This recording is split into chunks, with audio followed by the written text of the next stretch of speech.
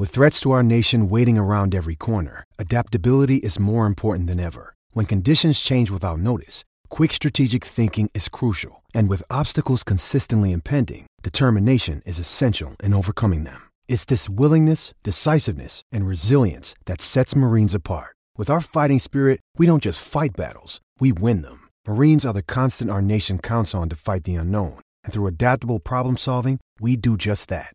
Learn more at marines.com.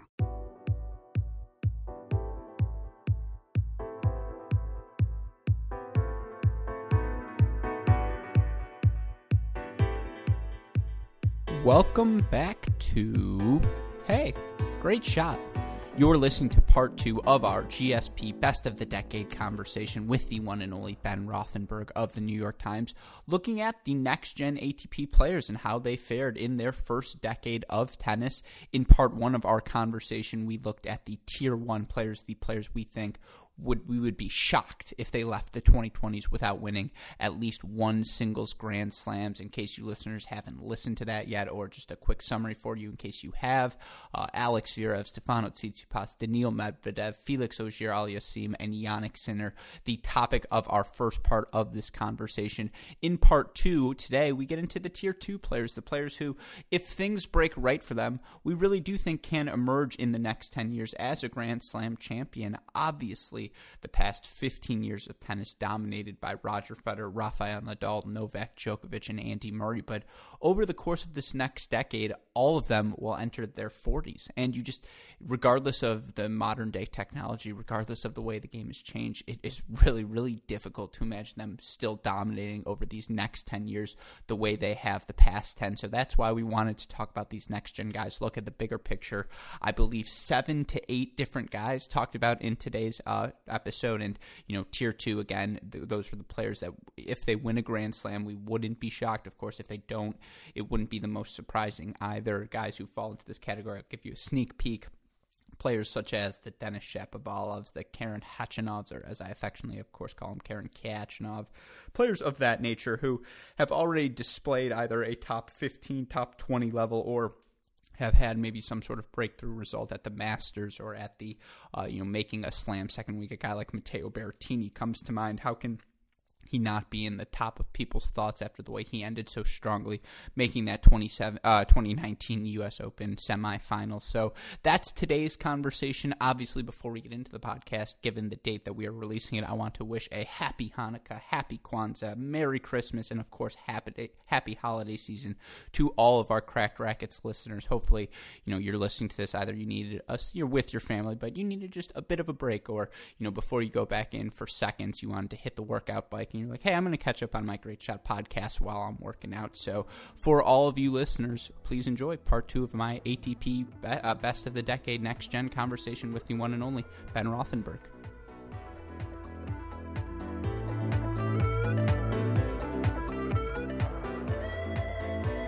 But that gets us into a very fun part of the conversation, Tier 2. And for those listeners at home, again, the tier definition is always a little bit arbitrary. But for Tier 2, I defined it as, assuming things break right, whether it be, they don't get injured, they're just a healthy player, or they advance the way it looks like they're going to right now. My players in Tier 2 have shown glimpses that I would not be surprised if they end up with slams by 2030. And in this category, I have 7 players. How many do you have, Ben? I think I wound up with 8. So I have Sinner in this tier, which you obviously had above. But yeah, I have Felix in my second tier. Okay, so those cancellations aside, so there's I think 6, 7 different names between us. I'm going to list the name. You tell me if they're in your tier or not. Alex de Minaur, yes or no? No. Although I don't hate that pick, but no. If on probability, I'm not sure he wins a slam. All right, we're starting there because he was at the top of my tier 2, and I always like to go from a disagreement. So again, junior pedigree, is something you take with a grain of salt. But for me, when I see these players perform at the highest levels as well, was this a shock, or is this something we should have expected for Alex de Minaur? This is a prominent junior. This was something we always could have expected. For our listeners right now, de Minaur is sitting at age 20, very young. He doesn't even have a full career statistics page on Wikipedia. It's all just on the one page, and that's how you know when you're doing. I love that as a stat. I love that. Yeah, but the big breakthrough came for him second half of last year, or I think it was second half of 2017, and then last year he makes that final in Sydney to start the year. He makes the City Open final in August. This year, there was a lot of pressure coming on can you make that jump? Sure, you end your season inside the top 50, but can you get beyond that? And he did that this year. He ends the year at number 18. He makes, I think it was 4 more finals, gets his first 3 ATP titles, 250 levels, but still a title on the hard courts in Sydney in January, in Atlanta in July, and then in Zhuhai in September. He made his first his second ATP 500 series final at the Swiss Indoors in October, made his second straight next-gen final at the end of the year in Milan before losing to Jannik Sinner, obviously. But this is a guy who keeps checking off the check marks for me. It's, okay, first I break the top 50. Now this year, by the age of 20, I'm inside the top 20. Has he had huge slam breakthroughs thus far? No, not really. That 4th round at the U.S. Open to end the year, the best he's done. But this is a guy I just see as the stereotypical. He's the one who, it's the fall of 2027, Ben, and, tennis relations with China are really on the fritz at this point. But he's the guy who's still alive at the end of the year, just physically fit and cleaning up these hardcore titles to end the season. That's best case scenario in this version.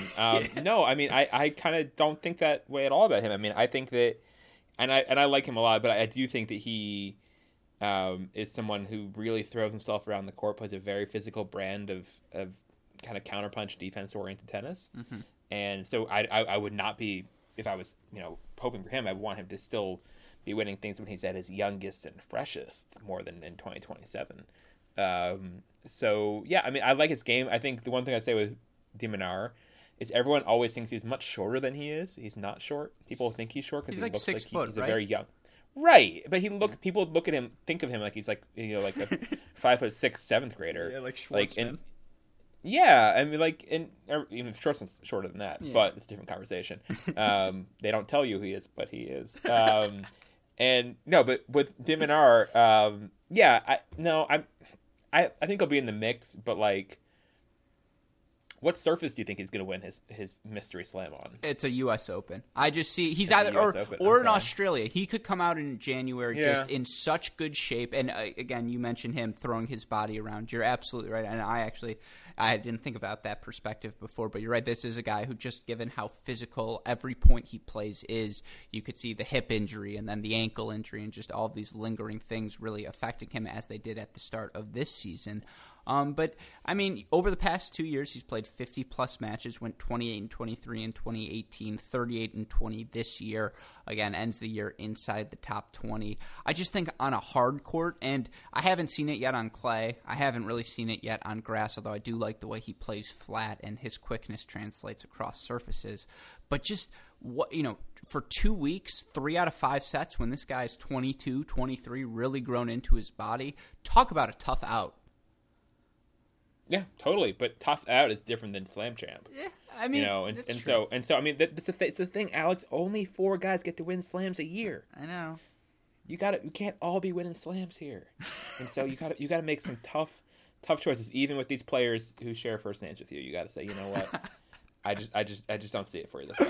Well, I just, again, the baseline, the floor for him is so high. I think he's just going to be one of those guys who lingers, who gets his chance, and now there's something to say maybe he's one of those guys who lingers and just gets a couple Masters titles because he's, physically fit come Paris, come Shanghai, and that may be more feasible. But I like, off the court, do I know him personally? No, but everything you read about Alex de Minaur, the way he presents himself, this is a guy who will 100% get the most out of his potential tennis-wise. I mean, here's the thing, like, I think sort of a pre-discussion to all of the discussions in Tier 2, are about like what the 2020s will look like in terms of dominance versus parity, right? Like how many guys were winning slams? Because the answer in the 2010s was 6. Yeah. There were only 6 guys who won Grand Slams, and so we are now skewing it by having these lists of 13 essentially roughly each, or no, that's bad math, like 10 or 11 new champs alone, not even counting for Djokovic, Federer, Nadal, maybe even Murray, probably not Murray, but rank, who knows, winning more to start off the 2020s, because I don't think the big 4 are done.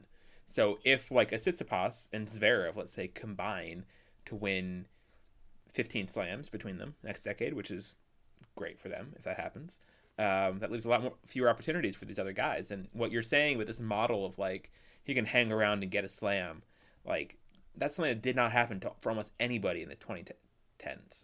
Right? Yeah. Nobody did that. So there were 6 guys in the 2010s, but the 2010s were so, and I know I don't need to tell you this, but for our listeners, you're not going to have a Djokovic, a Nadal, a Federer, and I'm going to throw him in there, a Murray, overlapping at the same time. It doesn't happen. This was such a rare moment in tennis history. It brings you back to the only other time it happened, maybe the 80s, when you had, Lendl, McEnroe, and Mats Wilander really dominating the top of the sport. But usually there's more parity. When Jannik Sinner wins 33 slams this decade, all right, no one's going to remember this little big 4 thing that happened. It's going to be over for them. You mean when FAA actually ends up with 20 to his 19?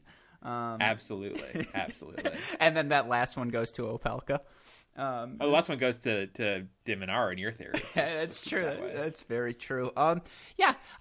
You're correct. It's so difficult to balance that because we only saw 6 slam champions this decade. But I like to think it'll be more like the women's side in the 2020s for the men, where we're going to have 19 slam champions. There are a lot of really good players on the rise, so it wouldn't offend me or I think tennis fans everywhere if a bunch of them end up with slams.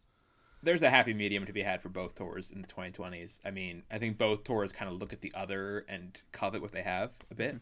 The women want bankable stars who play a full schedule and do well and win slams and create rivalries, because there were not a ton of real rivalries you could sink your teeth into in women's tennis in the 2010s, who repeatedly met on the big stages. And then the men desperately need fresh winners. I mean, they really do. They need to transition. They need to have what the women got, not how this match actually went, but a moment like Osaka beating Serena in a slam final. Yeah. The men need that kind of torch pass moment for some continuity. And it'd be a shame for the men's game if the big 4 leave before they get beaten by these guys. Like I think that what Tsitsipas and team did at the World Tour Finals this year was great. And it's just a question of now doing it on a Grand Slam stage, because that's how stars get made. And the men haven't made a new star in a while. No, and again, Alex Zverev's a guy who's beaten the big 4 on a big stage. That's why I'm so excited about him. Medvedev coming as close as he did at the U.S. Open. No, he didn't beat Nadal, but the entire tennis community took notice and said he came as close as you can get to beating him, and I completely agree with you as that being a good thing for the game at large, one of these young guys emerging. But you don't think it's going to be Alex de Minaur. So getting to some of these other names, Ben, and again, just stop me if you let me know, agree or disagree, and that'll set the length of the conversation. Denis Shapovalov, would you put him in tier 2? Yeah, I do have him in tier 2, not with a bullet, but I like the apprehension in your voice shocks me, especially because you love the Sin Man's end run. How could you not like Shapovalov? There's only one Sinner. Don't expect me to give Sinner type energy for everybody here. I think that Shapo, I want that for him. But again, I'm just curious. Like these are big prizes we're handing out here. These are Grand Slams, man. Like I'm not just I'm not being willy nilly about it. I gotta think about it. I would like to see Denis get it for sure. I really enjoy him. I want him to resume his rap career. I hated how he got chased out of the game by haters. And I that's my main goal for him for the 2020s, honestly. And the winning is kind of secondary, but I hope that he can do it. His recent trajectory I find really encouraging. including the aforementioned beatdown of Felix in New York. Well, I'm going to throw in a plug here. If you like players making music, you should go check out our latest Correct Interviews podcast, listeners, where Mikhail Torpegaard drops his new metal album, Ben. A metal album from a tennis player. Wow. I know, and it's the intro and outro of the pod. I think it'll be coming out, I think, alongside of this one. So just That's very Danish of him. Yeah, there's a big metal and Danish tennis overlap in the past. You know about this, right? Yeah. If I was to describe Ty Tucker with one music genre, it would be metal. I can't say I know who that is, but I will nod and agree. That's the Ohio State head coach. Yeah, that's for our college fans out there. But no, I do not. Is that a real thing? Yeah. No, like there was this guy, Torben Ulrich, who was a player in like the 60s, whose son, I think I'm getting this right, whose son Lars Ulrich was in Metallica, I want to say. And so let me Google him. The poem should have been whether the topic be Danish metal, Danish tennis metal, or the many ways to grow the sport. There's no topic in the game about which you won't report. There you go. Yeah, Lars Ulrich was a Danish musician, and his father, or I think his father. Let me look on his whole Wikipedia page, which I don't think will have a separate career stats category. But let me see. Yeah, his father. Yeah, he's the son of Torben Ulrich, who is one of the more. He was like the Benoit Paire of the '60s, kind of. He was like this like eccentric, like bearded back when nobody had a beard in tennis guy. He was like the hippie of pre-open era tennis. That's an oxymoron. The freaking Benoit Paire of the 60s and 70s. Isn't that primetime hippies? 60s, 70s. So they're all Benoit Pairs. But there's a difference. Benoit Paire is not a hippie. He's a hipster. Oh, that's true. Those are very different creations. And as Benoit says it himself, he embraces this label, but he pronounces it Eepster. He says, yes, I am Eepster. It's fantastic. Oh, that's good. But so you talk about his rap career for Denis Shapovalov, which I believe was the player we mentioned. The apprehension surprises me because, the things, and again, not to say you like Jannik Sinner, so you should like Denis Shapovalov, but the firepower you see from Shapovalov off the ground, the way he ended this year, making that final in Paris, getting his first career ATP level title. I believe it was in Stockholm in October. Yep. And then, even though he lost to Djokovic, the way he beat Zverev in that Paris Masters, I mean, it was a 3-set match, but he dominated him. That was one of those where the score line shows it was closer than it actually was. He's a guy who, as you mentioned, played FAA in a first round, a big moment for him significance-wise, and beat him at the U.S. Open. He's a guy who has made a fourth round, although it was back in 2017, but, he made third round at the Australian Open this year. French Open, Wimbledon, still a challenge for him, but we've seen him at Masters events on hard courts as well. Semifinals in Canada, semifinals in Miami, and then that final in Paris. I just love his firepower. If he played well for 2 weeks straight, I see a version of him where you just can't beat him. Because on his best day, he's as good as, if not better than, his opponent. No, that's why I put him in this category, because I remember what he was like 2017 August, right? That was when he had a big run. Mm-hmm. And what he was able to do there, like peak Shapo, is pretty good, and I do think he'll be able to summon that at some point. I like his direction with Yuzhny. I think we agree on this one. Yeah, and I would also say, again, always a place for more rapping in tennis, more social media hits. So I feel like when Denis Shapovalov thrives, that's a personality people will certainly cling to. Here's the thing, he did his rap. I don't know if you saw this on Twitter.com website on which I divide people, but when he did his rapping, I was not at Indian Wells, and I had such FOMO for it because I came up with all these various rhymes he could do, and they were completely end to end fire. They were so good. I had so many good rap rhymes that I was writing down for Denis. So the fact that his name rhymes with tennis is the biggest blessing to his career possible. Yeah, no, second only to Tennis Sandgren, of course, whose name actually is. But tennis. You can't rhyme tennis with tennis. That's just confusing. You can when you're a tennis-playing rapper. I mean, I feel like the standards aren't that high. I do not think that MC Sangren is stepping up to the mic anytime soon, but No, I agree. But yeah, so we agree on Denis Shapovalov, and I'll throw in one last fact. Junior Slam champion at Junior Wimbledon. Not that junior pedigree matters, but, these guys ascend the ranks. They were junior champs, then they worked their way up the ATP Tour. He has done exactly that over these past 3 years. So, just another guy to be excited for and certainly watch as we head into 2020. But okay, my next tier two. One last thought on Denis. I mean, because there's been a lot of different movement on this in the last couple of years. What do you hope that his hair does over the next 10 years? Because it's got to say, like, I was so into the hockey hair that he came out with, and like in the really big hat on his, or that made his head look really small. It was pulled so tight. What I don't know. Because when I see him winning a slam in my head, I see him doing it with his original hair.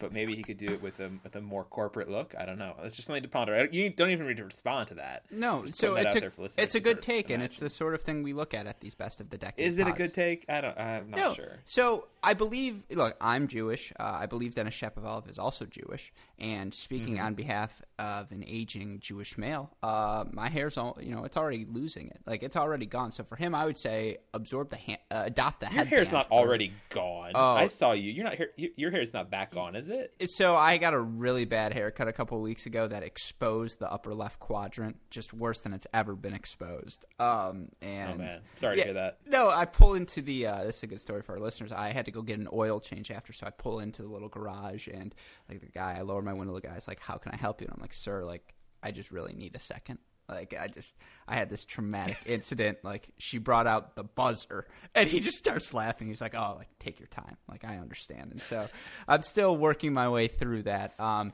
yeah, for Shapovalov, I see a headband. I see him going Rafa. I see that hairline diminishing much before the end of his career. Well, I mean, here's the thing. But you don't. I mean, to me, it's less important what's going on in the front than the back with him, right? Because as a Canadian, the hockey hair thing is all about the flow. It's about what sticks out the back of your helmet. So, so that's what I'd like to see for Denis. What's going on in the front? I really don't care. But the back is crucial. Yeah, that's certain. And that kind of like nice, almost like Carol Brady blonde flip he had. It was great, fantastic. Anyway, who's your next person? No, it's good. It's a little Drake and Josh from it's the Drake Bell hair from the show. Way too old for that reference, but I'm sure. Yeah, sorry. For Shapovalov, it's iCarly, not even Drake and Josh, but that's really a deep cut for our Nickelodeon viewers. All right, my next guy. I think we might disagree on this one. Karen Khachanov, who I affectionately refer to as Karen Khachanov. I have him in this tier. You affectionately refer to him as his name. I do have him as well. I mean, he's somebody who's a sturdy, hostile fellow, and I do think that he's win a French Open for sure at some point. I think his beastness on clay. I do think I expect Nadal and team to win probably the next 3-4 years of French Opens between them, and then there'll be some space and KK can do it. So, I'm with you on that. Yeah. I think in terms of players, I think we both agree. It's not about the ceiling with him as much as the floor. I mean, this was a season where everything went wrong, and he still really wasn't that bad. No titles for him, 26 and 24, but he salvages a year-end top 20 ranking. In terms of the slams, he made his first quarterfinal. I just think this is a guy who, again, to get back to this framework, I think in 2020 to be 6'4", to have that serve and to be able to physically get around the court as well as he does, that's the modern game. And I mean, he bangs forehands as well. He's somebody, and this is a whole different topic to get way more dragged off on track than we already are. But I think that let's go back to Drake and Josh. But Khachanov can. I will Google that. I will get an opinion on Drake and Josh here before this is over. But Khachanov, I think, will thrive if conditions stay similar. Mm-hmm. If things get faster in the 2020s, I don't think that helps. I think that's not good for him. I think this current era of kind of slow, heavy tennis is really good for him. But if it gets faster, I could see Khachanov having problems with that. Yeah, I agree with you there. Again, the way he's just so solid, and I really think his year goes entirely differently if he beats Nadal in that Indian Wells match, which was one of the stranger ones where Nadal was cramping. I think like his knee was broken and Khachanov was up a set and a break, and he ended up losing that match in 3 sets. And just like from there, it's sort of, second round in Miami, second round Monte Carlo, second round Madrid, third round Italian Open. I know he had some big developments off the court in 2019. I believe he had his first child, which is obviously a huge mazel tov to him. But I could see things stabilize. If this is as bad as it gets, I mean, he's 22 or 23 at this point. I could just see him being very good over the next 10 years. Hold up. Okay, I just did my homework here. Which era of Drake and Josh are you even talking about here? for Dennis. Are there multiple? I don't see anything that looks like the mop head? Well, I guess Shapoval's face that's is more like Justin rectangular. Bieber hair. I would think of that as. Yeah, probably right. Yeah, I don't think true. Dennis is ever going to have that. No, that's not feasible for tennis. There's never been a male player with maybe like Don Ryan Harrison Budge had that kind of, but I would call it more. What Ryan had was probably more like. What's that show called? 2-A-Days? That's probably before your time. You ever watch 2-A-Days? It was a show about like Alabama high school football on MTV. I thought you were referencing Days of Our Lives. No. 2-A-Days was like a reality version of Friday Night Lights that was on MTV, I think, in like around like 2007. Anyway, they had like very like big combed hair in front of their faces. Yeah. It looked like that. Well, I mean, Khachanov may not have that, but he's a Hemsworth. So at least we got to cover the Hemsworth here as well, because obviously he's one of the many Hemsworth brothers. But okay, we agree on Khachanov, which I actually thought we were going to disagree on. So I appreciate it makes me feel validated that you also agree with me there. But the next player, and this was a guy we did not talk about in either of our first 2 editions of this podcast, but certainly one of, if not the, Medvedev was so great, but one of the breakout stars of 2019, Matteo Berrettini. Is he on your list? Nope. Really? Okay, so this to me is my sinner. This is where I was like, this one year, he makes a U.S. Open semi. He makes finals on all 3 surfaces. He was so, the forehand, the serve, those aren't going anywhere. That's going to work no matter, for the next 10 years, if he's healthy, that's going to work. Plus, it's great to have a linebacker playing football. Or playing tennis. Playing tennis. Yeah. I mean, I not once you started talking about him and I remembered who he was. Not that I forgot, but like when you started selling me Berrettini, I a little more on the fence than I was confidently saying no. But again, there's a lot of people up here who you got to make some tough choices. I feel like there's a lot of recency bias with Berrettini. I've been in the Berrettini tank for a while. Like I was big on him a couple years ago after watching him destroy my guy. Shout out to another next gener. Ducky Lee, some Chinese challenger stream. Berrettini just absolutely savaged him. And yeah, I think that Berrettini could do well. I just haven't seen like a big enough sample. He's had one sort of good couple month stretch here. That US Open run came pretty out of nowhere for me that he was able to go that deep, and I think the draw did him some favors there. But we'll see. I mean, I'm not going to argue your pick. It's just he's not the one I'm most excited about or most optimistic about. Yeah, that's fair. I would say, starting in April, post Monte Carlo, he had a really good stretch where he won in Budapest, finals in Munich, round of 16 in Rome. Second round loss to Ruud at the French Open wasn't great, but then he wins Stuttgart, makes the semifinals in Halle, makes the round of 16 in Wimbledon. I mean, that was those sort of results. You can't just tree your way to 6 weeks straight of those sort of results. He was that good now. Too many drop shots for my taste, but again, it's a different sort of flavor, and that's why I enjoy his playing. But I could see why you would have reservations for Berrettini, because you're right. The serve and the forehand were just so on, and he was playing so confidently, so that had to have helped. Yeah. All right, well, then we can move on to our next guy. So you are out on Berrettini. That means you're going to have some I definitely don't have on this list. I do think you have the last guy we haven't talked about, at least on my part of the list, before we get to your names, and that's Andrei Rublev. I think he's got to be on your list. You are correct. I do have Rublev. I think Rublev is just somebody who is going to be like, like a male talk about, like if the men are going to have a WTA 2010s kind of decade, like there's no reason he can't be Ostapenko or that kind of better. Like, he will redline at some point. It's a great comparison. And just be on. And he's that kind of, in the purest, most celebrated form of brainless ball basher. Like he's that kind of guy, which is not a slur in my mind. Like somebody who just like, and Team I think even has developed this into a really sort of feasible way of playing. Like Team has one gear in his tennis right now for the most part. He just like hits every ball whenever he can, as hard as he can, unless it's like really going for something different. There's not like doesn't downshift for no reason. He just pedal the metal. And Rublev has that too. He was super impressive beating Tsitsipas in New York this year, and his whole run beating Kyrgios too. But probably my comeback player of the year. I don't know he won the award, but I think he probably should have. Yeah, Rublev I'm impressed by, and I think he will, be up and down for sure, but I think the highs will be pretty high with him. Yeah, a guy who does have a career statistics page on Wikipedia, which certainly made me feel good about his selection again. It's a former world junior #1. I feel like because of the rise of Sinner, he may have replaced Rublev in your heart. Because Rublev borderline ginger. I don't know if you include him in the club. It depends really. Yeah, on no. He Rublev definitely gets included in the hashtag tennis niche gingers campaign for sure. Yeah, not as aggressively as Sinner, or like Van Uytvanck, but yeah, he's in there. Yeah. Van Uytvanck, that's funny.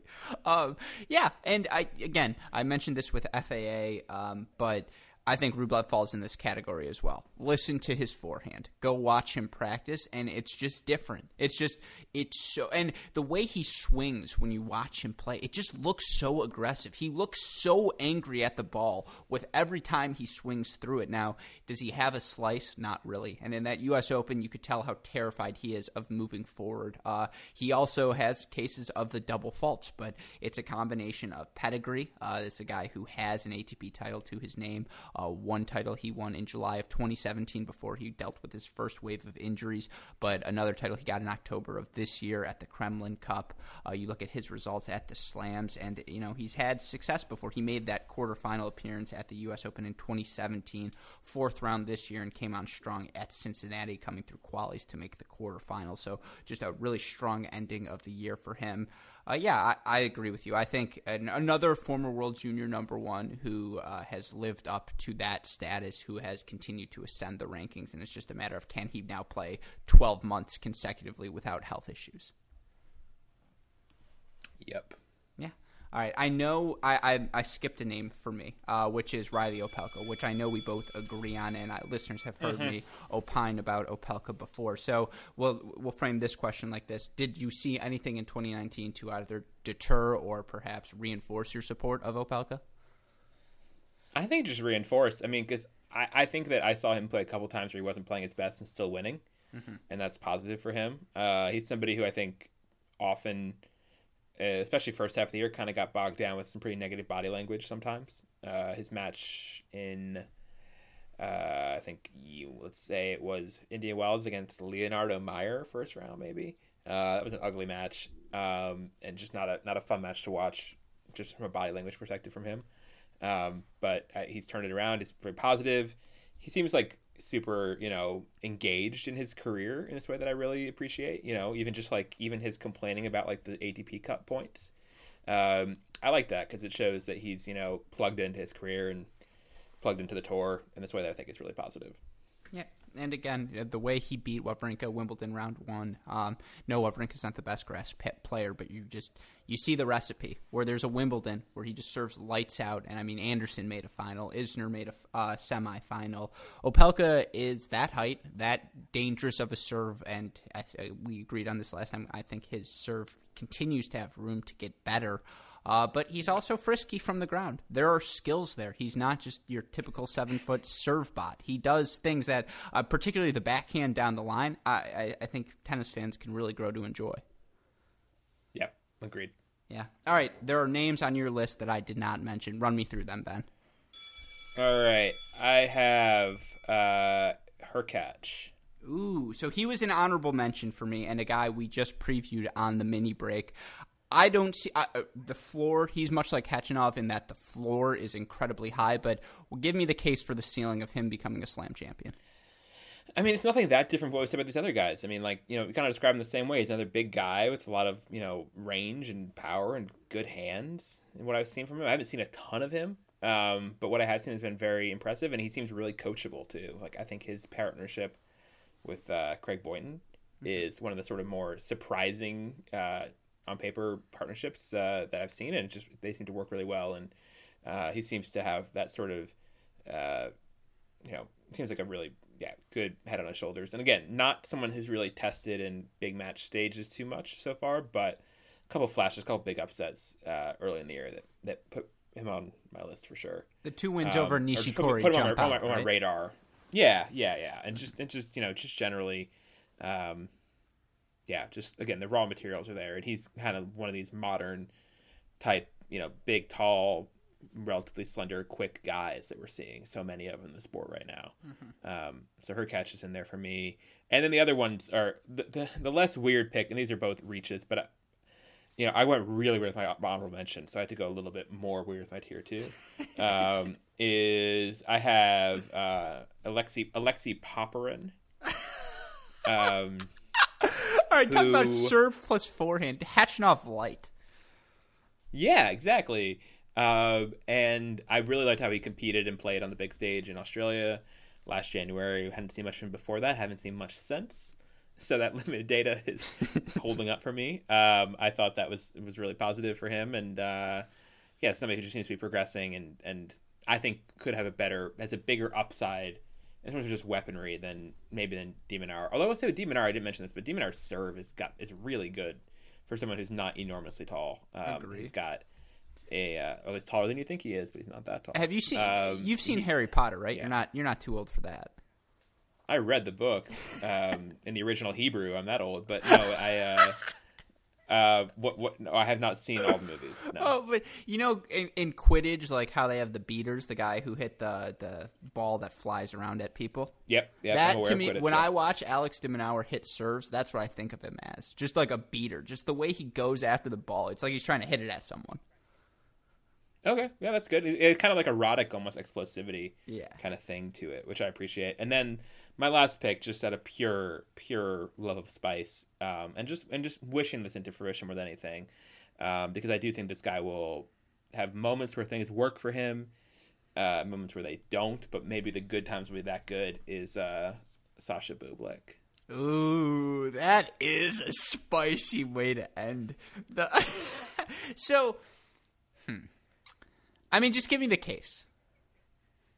The case is, the case already, but I think that there will be a time where things get weird, man, and just Bublik in the same way that I could still see Kyrgios winning a Grand Slam in the 2020s if things come together for him. It only takes 2 weeks. I mean, weirder things have happened. These are both supremely talented players. Bublik gets a lot of free points on his serve, so that keeps him in sets even when he's kind of going haywire. And the rest of his game is really confounding and great when it works. So he's just, more than he's someone who I think will win a Grand Slam, he's someone who I think will have a few really interesting runs at Grand Slams. And will have kind of looks. And I'm just hoping that one of those looks happens and he gets some other weirdo across the net and fun stuff happens and he can walk away with a slam. No, I think it'd be so fun for the sport for him to... For someone just bizarre to be a slam champ, I think it would be great. Oh, absolutely! The serves, the drop shots, talk about a guy underarm serve, who will tank return games shamelessly, just totally going for huge bombs down the line the entire time if he's not feeling that game. Yeah, that would be a fun one. You mentioned the buzzword Nick Kyrgios. You can't go a podcast without and not you, but just in general with the ATP Tour, talking about these young guys, and of course Nick Kyrgios, despite being a 1995er, remains as captivating a young talent as any player on the ATP Tour. Where would you put him on this list? Would you throw him in tier 2? Would you throw him in tier 1, or have you seen enough?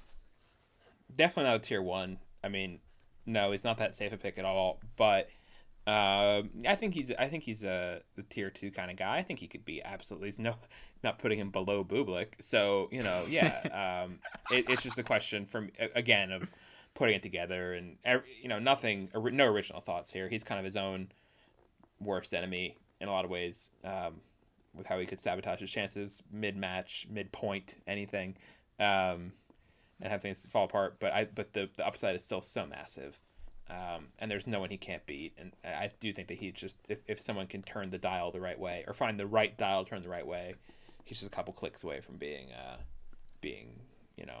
definitely capable. If not having the steadiness to be a number one, at least getting to be the best player who shows up to a tournament on a given week. Having been at Washington, having watched Acapulco, like he's totally capable of that. You beat me to it. Those two tournaments, how could you watch those this year? Two of the most enjoyable runs of the season, particularly that City Open one where he's getting shoes, he's getting serve target requests from things from the audience. He's asking for recommendations, all of these different things.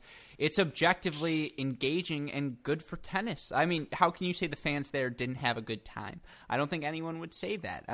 He's must-watch TV when he's locked in, and even sometimes more so that Cincinnati match against Medvedev when he's not locked in. And so, talent-wise, I mean, he's still a tier oneer. The results speak for themselves, what he can do on the court when he's focused. But yes, with all of the other hoopla that comes with him, you can't have a list that has, objectively. Riley Opelka is not more likely to win a slam than Nick Kyrgios. I would say they're certainly in the same category. So I agree with you. I would have him solidly in tier 2.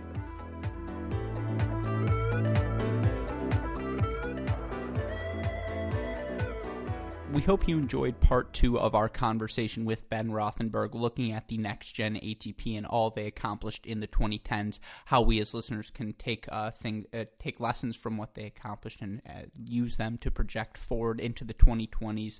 Really, as always, want to give a shout-out and a big thank you to Ben for giving up his time. As you listeners can tell, there will be a part 3 of this conversation coming out later in the week. We also know 2019 is ending, the decade's ending, and we want to sneak in one more Best of the Decade episode focusing on some college tennis, something you listeners know we love here at Cracked Racquets. So going to try and sneak in part 3 as well as that episode. That one will probably end up being 2 parts as well before the end of the year, so be on the lookout for that. But if you have missed any of our Best of the Decade coverage, you have missed any of our college contenders, all of our content can be found at our website, crackedrackets.com. Of course, again, it's this podcast, the Mini Break podcast, the Cracked Interviews podcast. Like, rate, subscribe, review, share it with your friends, please. We are still, by the time this is released, I don't know if we'll have announced the John Isner racket winner, and if we have not announced it, it means there's still time to go sign up, give yourself a chance to win a free signed John Isner racket. Obviously, we are so thankful to our new friends at Aerobar for that giveaway, getting you all in the holiday spirit, a little post-Christmas gift to yourself. There's nothing wrong with that. Get yourself a nice new racket signed by John Isner for the new year, so go leave those reviews on our 3 podcasts. Again, for the more immediate updates, Twitter, Instagram, Facebook, YouTube. It's at Cracked Racquets. It's almost 2019. That's a crazy thought, and I know we've been a bit sporadic with our mini break releases. We do apologize for that. It's just tough to find guests. Obviously, during this holiday season, I'm fortunate. I'm Jewish. I don't have the big Christmas Day celebrations with the family, so I have a little bit of free time, but that doesn't trickle over to everyone, so we do apologize for that. I'm lucky I'm Jewish. Everyone's lucky regardless of the reason. I'm saying in terms of free time, Christmas Eve is a nice night for me, but unfortunately I couldn't find a mini break co-host. But be on the lookout for that, because we're going to try and sneak in a few more names for you listeners, just to get you ready before Australian action is upon us. And it's not just the U.S. Open or Australian Open, right? It's Brisbane, it's Sydney, it's Auckland, it's Noumea Challengers, just from top to bottom. Tennis will be here before you know it. So scary thought, but again, listeners, to get you ready, go check out our website, crackedrackets.com. Have to give a shout out to our super producers, Max Fligner and Daniel Westoff, who have of an editing job to do as always, and continue to, regardless of the season, holiday season, summer, spring, winter, fall, whatever it is, they are always down to, edit these podcasts and give some content to you listeners. So a huge shout out to them. And again, I know it's the holiday season. Merry Christmas, Happy Hanukkah, Happy Kwanzaa, Happy Holidays to all of you out there celebrating whatever it is that is important to you. Most importantly, hopefully you're in that festive family holiday season. And so before we end out, Westoff, give me some sort of holiday sound effect, please. But with that in mind, again, be on the lookout for part 3 of this conversation with Ben later on in the week. But for the lovely Ben Rothenberg, again, who we cannot thank enough, for our super producers, Max Fligner and Daniel Westoff, and from our entire teams at both Cracked Racquets and the Tennis Channel Podcast Network, I'm your host, Alex Gruskin. You know what we say. Hey, great shot, and we will see you for part 3. Happy holidays, everyone. Hope you're enjoying your break.